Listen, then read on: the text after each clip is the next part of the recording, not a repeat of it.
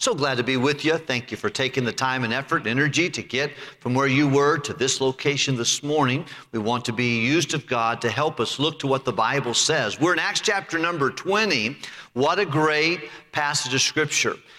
The book of Acts, and just for all of us who are here, just a quick reminder, God gave us His Word in one book. But inside the book, there are 66 other books.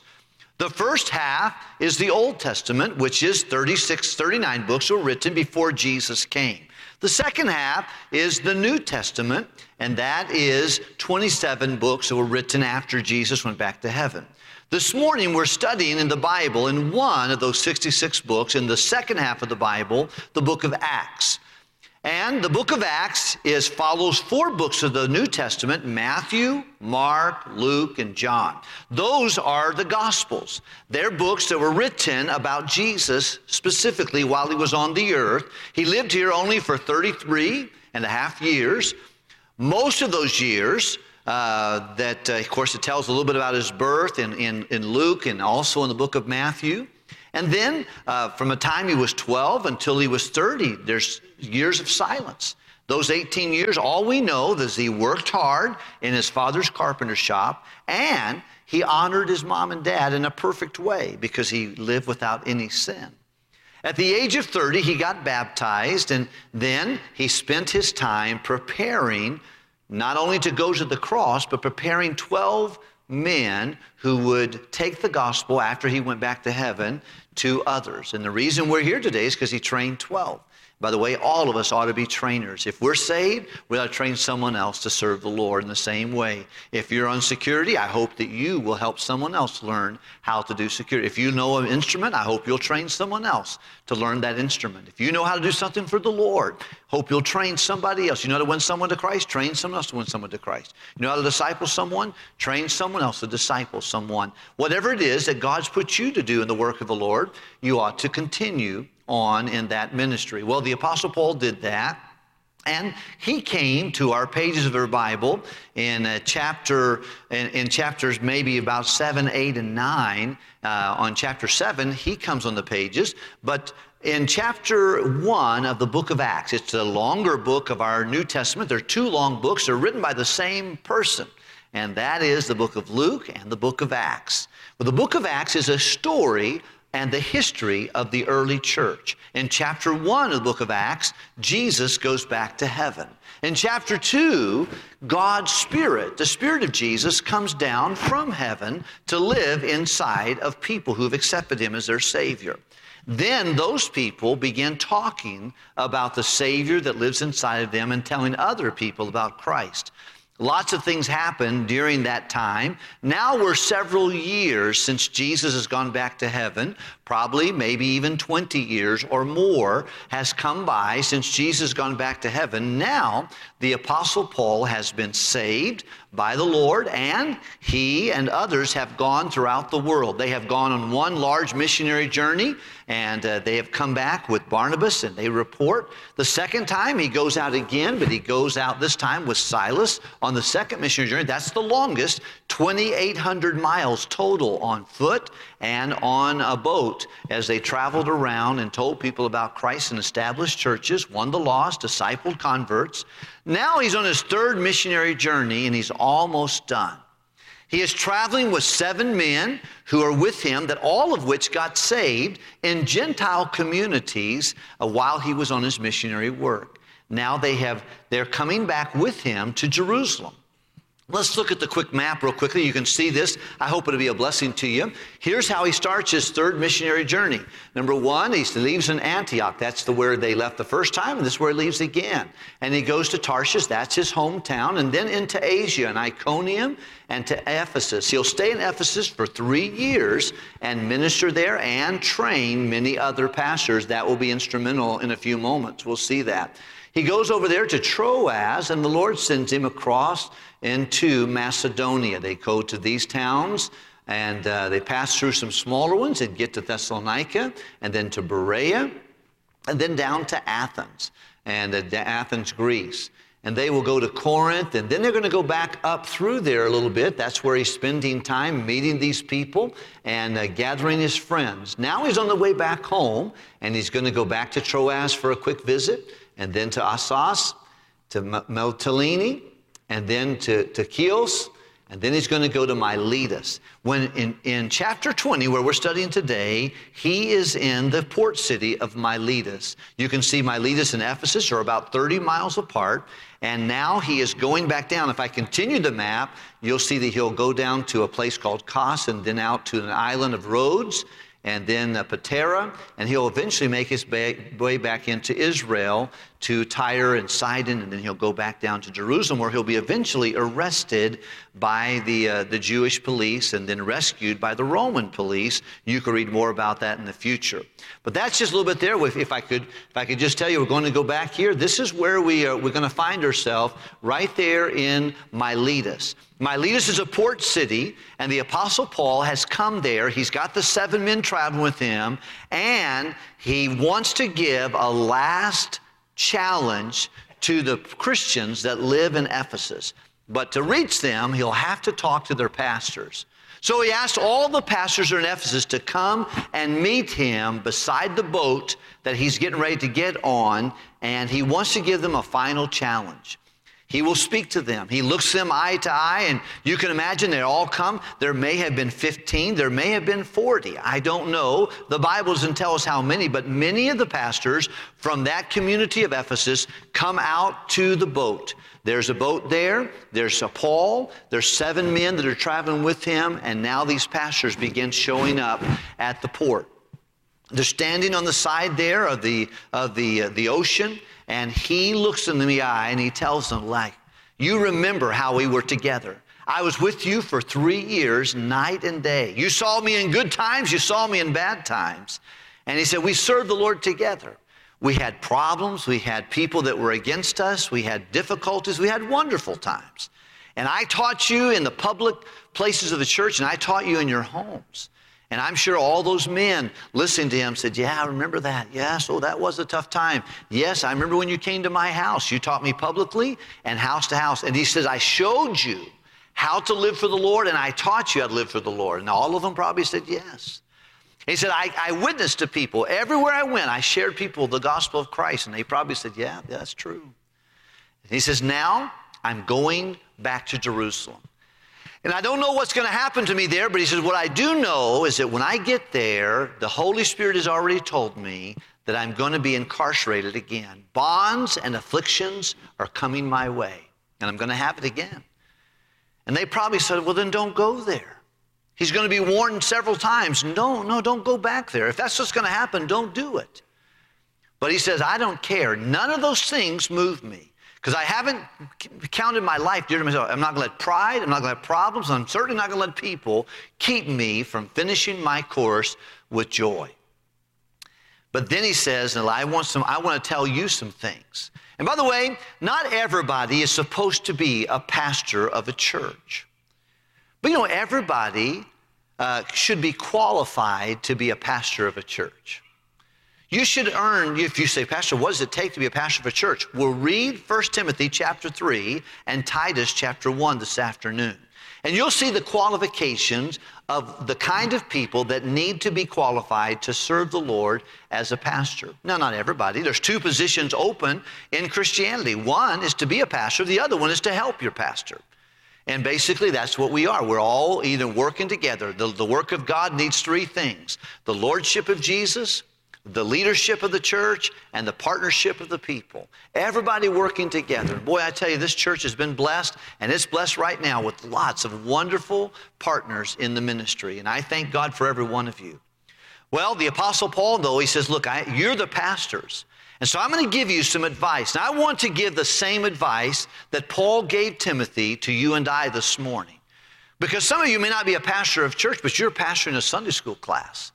I was thinking about some folks sitting on this side of the room who are Sunday school teachers. And over here, I was looking in the balcony and seeing Sunday school teachers. You're not a pastor of a church, but you're pastoring a group of people. I see bus workers and bus captains. You're pastoring those communities. If you're a dad, you're pastoring your family. There's lots of things.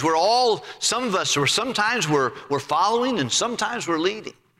But Apostle Paul, he did not think he would see these people again. So he gave them some very important advice.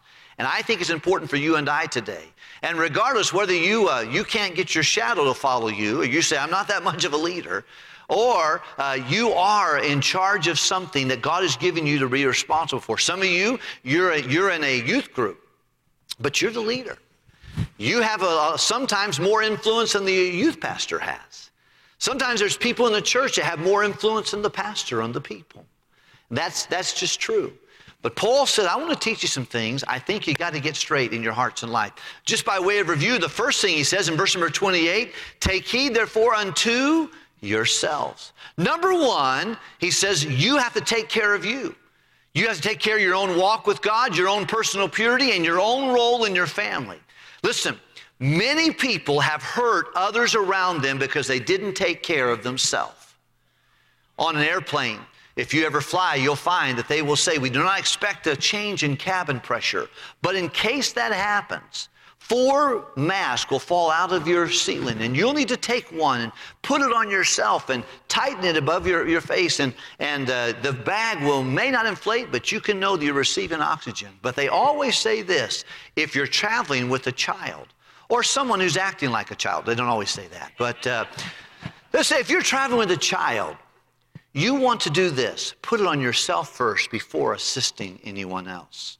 What they're saying is if you're going to help anybody on that plane, if there's a loss of cabin pressure and they need oxygen, you can't go around helping everybody else if you don't take care of you. And the truth of the matter is that's very true in the Christian life. Sometimes there are people who try to help everybody else, but they don't take care of their own homework. They don't take care of their role in their family. They're struggling in areas there. They don't take care of their own personal purity. They're not walking with God, and yet they're trying to help other people. And you're just an accident waiting for a place to happen. That's right. I want to ask you this morning to take the same advice that Paul gave to these leaders in the city of Ephesus. Number one, take care of you. If you're not right spiritually, you can't lead someone where you have not gone. You can't encourage others to be pure when you're not pure yourself. You'll be a train wreck looking for a place to happen. Number one, take care of yourself. Now, I don't know who you are, and I don't know what you've done this last week. I don't know what's on your phone. I don't know who you're texting. I don't know who you're meeting. I don't know the secret email you set up to hide. And by the way, anybody who is struggling in sin will always be a coward. It creates fear because you're trying to cover your tracks. And it gets really, really frustrating. And sin is the world's greatest detective. It always gets its man. You'll be sure about this. Be sure your sin will find you out. Don't try to mess with sin. You start playing with sin, sin will eventually start playing with you. The best thing to do when you have a sin problem is to confess it to God and forsake it. To admit it and to quit it. Don't try to cover it. Don't try to disguise it. Don't try to hide it. Come out with the Lord and confess it as sin and repent of it and let God help you with that. It's so important. Number one, he says, you've got to take care of yourself. And you pray that I'll do that in this particular body of believers, and that those who are leaders, all of us need to protect ourselves and take care of it. Then he says, I want you to take care to lead and feed God's people. There are people who depend upon you. You may only be one person in the world or one person in this church, but you're the world to one person. You choose that you no longer want to attend on a Sunday night or a midweek service when you can. You're missed. Your seat is empty. We're not counting noses in this church, but I'm just telling you, when you decide, I don't think I'm going tonight, I don't think that's important, you're going to steer and other people are going to be affected by your decisions. I know there's nothing in the Bible says you must go to church 3 times a week. Matter of fact, it says as often as you can, you ought to go. It says you ought to do so as we get closer to the coming of Christ. We ought to make sure that we don't miss opportunities to hear God's word, to be with God's people, and to strengthen those around us. It's very important. But he says, take care of yourself, and then lead by example. and feed and help other people understand the Word of God. That was his advice to them. And then he says, I want you to expect doctrinal error and bad doctrine and division making people within the body. I don't like this. But Apostle Paul, let's look at it and see it real quickly. You're in chapter 20. Would you look at verse number 29? For know this, that after my departing, when I leave and get on this boat and I leave you, shall grievous wolves enter among you, not sparing the flock. And also of your own selves, some of you have got this bad stuff inside of you. Shall men arise, speaking perverse things and drawing away disciples after them. He said, I want you to expect doctrinal and divisive challenges. This is something I would just say to every one of us. Beware who you're listening to, who is leading you, what you're reading, who you're following. Talked to a young man this week. He's 19 years old. He had been exposed to the truth of God's Word, and now he is entertaining evolution as a fact instead of creation as a fact. And there's always somebody he's talking to. There's always somebody who's influencing him, and I'm not beyond that as a 55-year-old pastor, and you're not beyond that, regardless of where you are in the Christian life. We can get a little squirrely if we start listening to the wrong teaching. He says, look, you guys, he's looking at these pastors. He said, listen, expect doctrinal and divisional challenges. The Bible tells us 6 things the Lord hates. He hates a proud look. He hates a lying tongue. He hates someone who shares gossip with other people. He doesn't like these things. But he says, I really despise people that sow discord among the brethren. He said, it really ticks him off when people are divisive. But Paul knew that that would happen because you can't have peace in the Christian life, and as you can't have a lot of progress without some peace. And the devil oftentimes, he doesn't try to get you and I to worship the devil. He wants you to get divisive, doubtful thoughts going in your head. He wants you to say things on Facebook you shouldn't say, or call someone, or give this innuendo to somebody that shouldn't be done. And it causes division, and it causes doctrinal error. He just warns us. By the way, do we need to be warned 2,000 years later about this? I think so. Number 1, he said, take care of yourself. Number 2, be a good example and teach the right things, and watch out for those who will cause division and those who will cause doctrinal error as he teaches them on that little shore outside the boat. And he says, look, this is not the first time I told you this. I spent 3 years, day and night, with tears coming down my face, begging you, don't be influenced by bad doctrine and divisional challenges. It was a burden on his heart.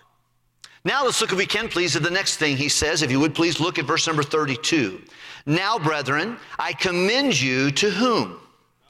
And to the word of his grace, that is able to build you up and to give you an inheritance among them that are sanctified. The 4th thing he tells them, he challenges them with, I want you to trust God and his word. You know, most of our problems are faith problems. Most of our problems is that we got bad things that come to our mind when we think about God and his goodness. I don't know what comes to your mind when you think about God, but whatever comes to your mind when you think about God will determine what you'll do for him. It determines our giving. It determines our commitment. It determines how we'll conduct ourselves, how we'll live, how we'll talk, what we'll put on our Facebook or our social media. Everything really boils down to what I think about God. Is he with me? Does he love me? Does he care about me? When you know God is with you, you elevate your behavior. People who do not live right, and I've been in that group sometimes, it's because God was not, I didn't have his presence.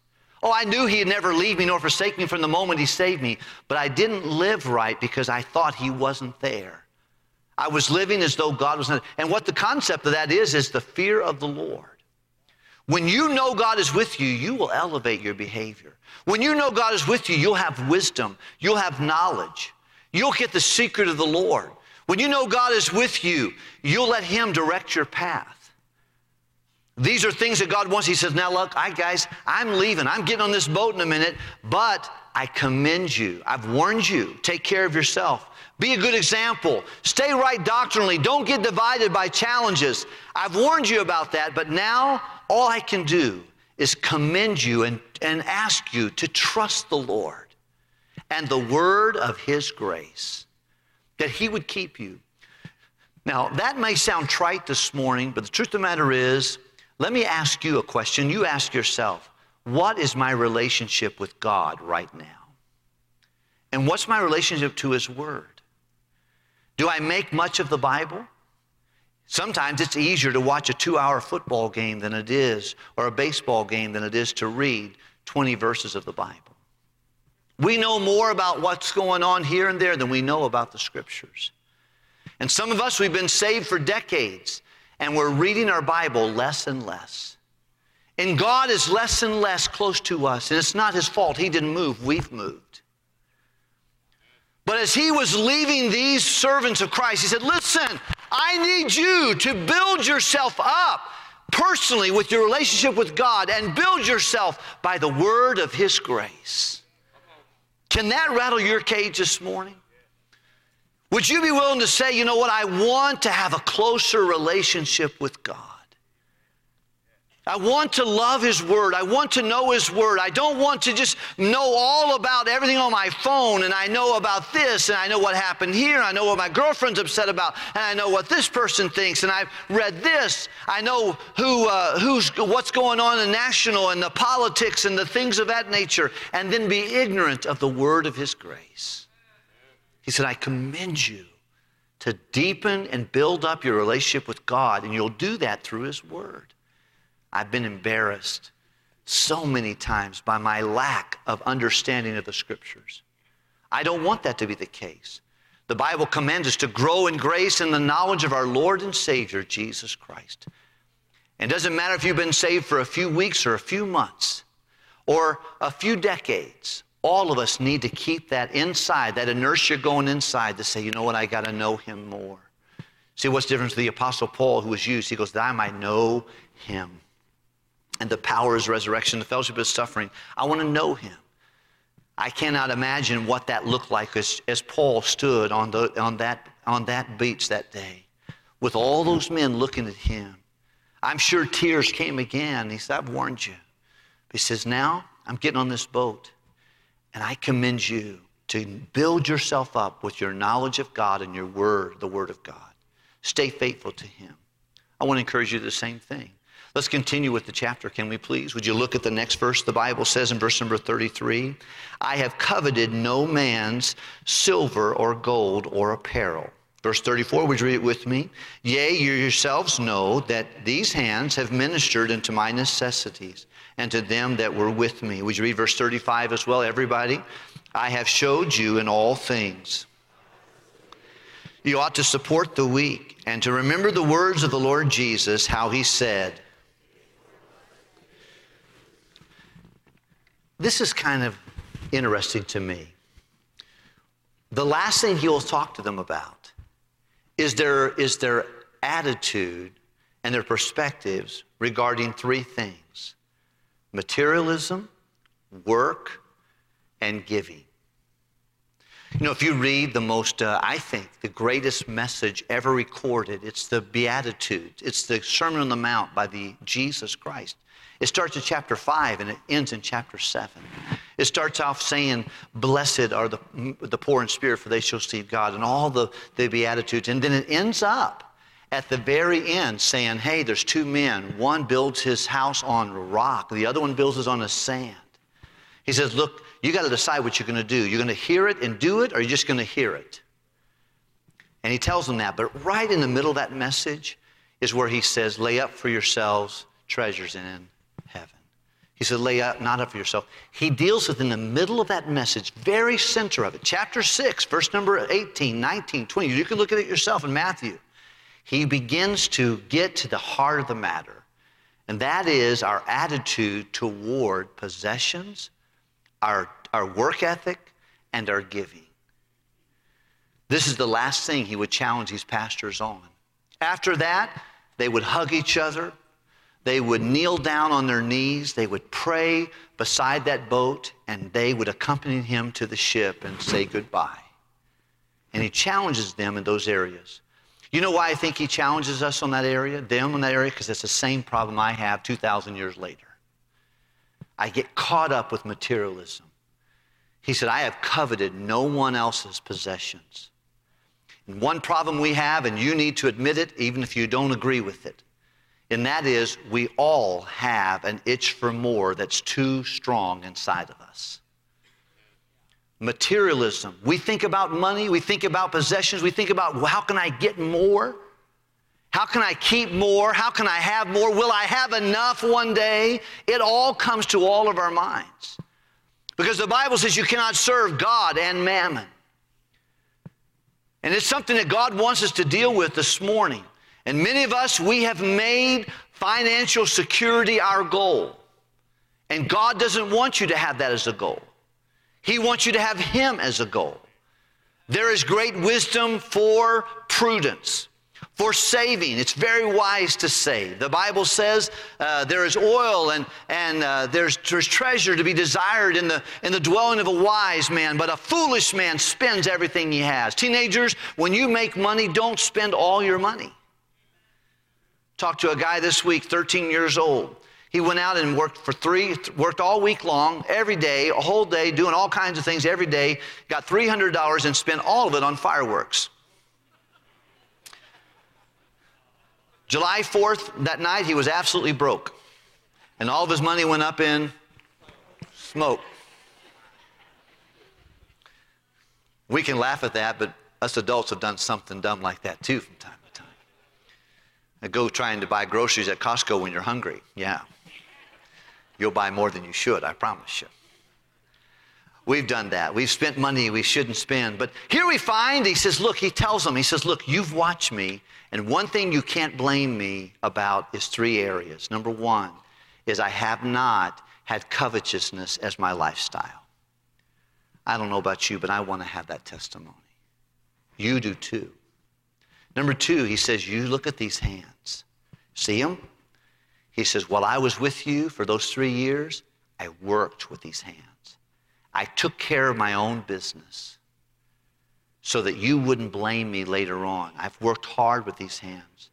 And I've actually got extra money so that I could labor and have to give to others who have need. Why? Because when he was with Jesus, somewhere, maybe in Arabia, maybe somewhere where he heard, he says, I heard this from the Lord. It is more blessed to give than it is to receive.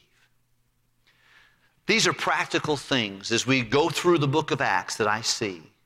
Number 1, take care of you. How are you doing? Have you done the checkup from the neck up? Have you evaluated your own life? Are you committed in your relationship to God? Is your walk with God, or is your personal purity what it ought to be? If it's not, admit it, quit it. Are you playing your family role? Are you a good son? Are you a good daughter? Are you a good brother, a good sister, a good mom, good grandma? Are you a good wife? Are you a good husband? Are you a good dad? What is your role in your family? Are you doing what you're supposed to be doing? Are you leading by example? Are you sharing the Word of God with others? Are you careful about doctrinal problems and division that oftentimes complicates and hurts eternity and those we love the most? Are you faith-filled? Are you word-filled? How are you doing with materialism? Is money on your brain all the time? Are you trying to find security in things? Would you be known as a covetous person? I think many of you, that's not the case. It wouldn't come across my mind when I think about you. But it doesn't matter my evaluation. God knows our hearts. Are we faithful to work hard? Laziness is the scourge of Christianity. When people are lazy, it just drains everyone around them. The work of God is at that, it's work. You want to have an average Sunday school class? Work in an average way. You want to have a productive life? Start working a little harder. You want to have a good marriage? Work at your marriage. You work at your marriage will start working. You stop working at your marriage is going to stop working. It's diligence, it's work. And then we find, he says, it's blessed to give. Don't find yourself being a bucket, be a funnel. Find yourself learning, God, please help me know where you want me to give any extra that you've given me in your purpose of what you want me to do with it. Don't be afraid to do that. And then they hugged Paul and they took him to the ship and they cried, knowing that this would be the last time they thought they would see him. There's a lot of things in this passage of Scripture. I hope God will ring our bell this morning. Let's pray together. Can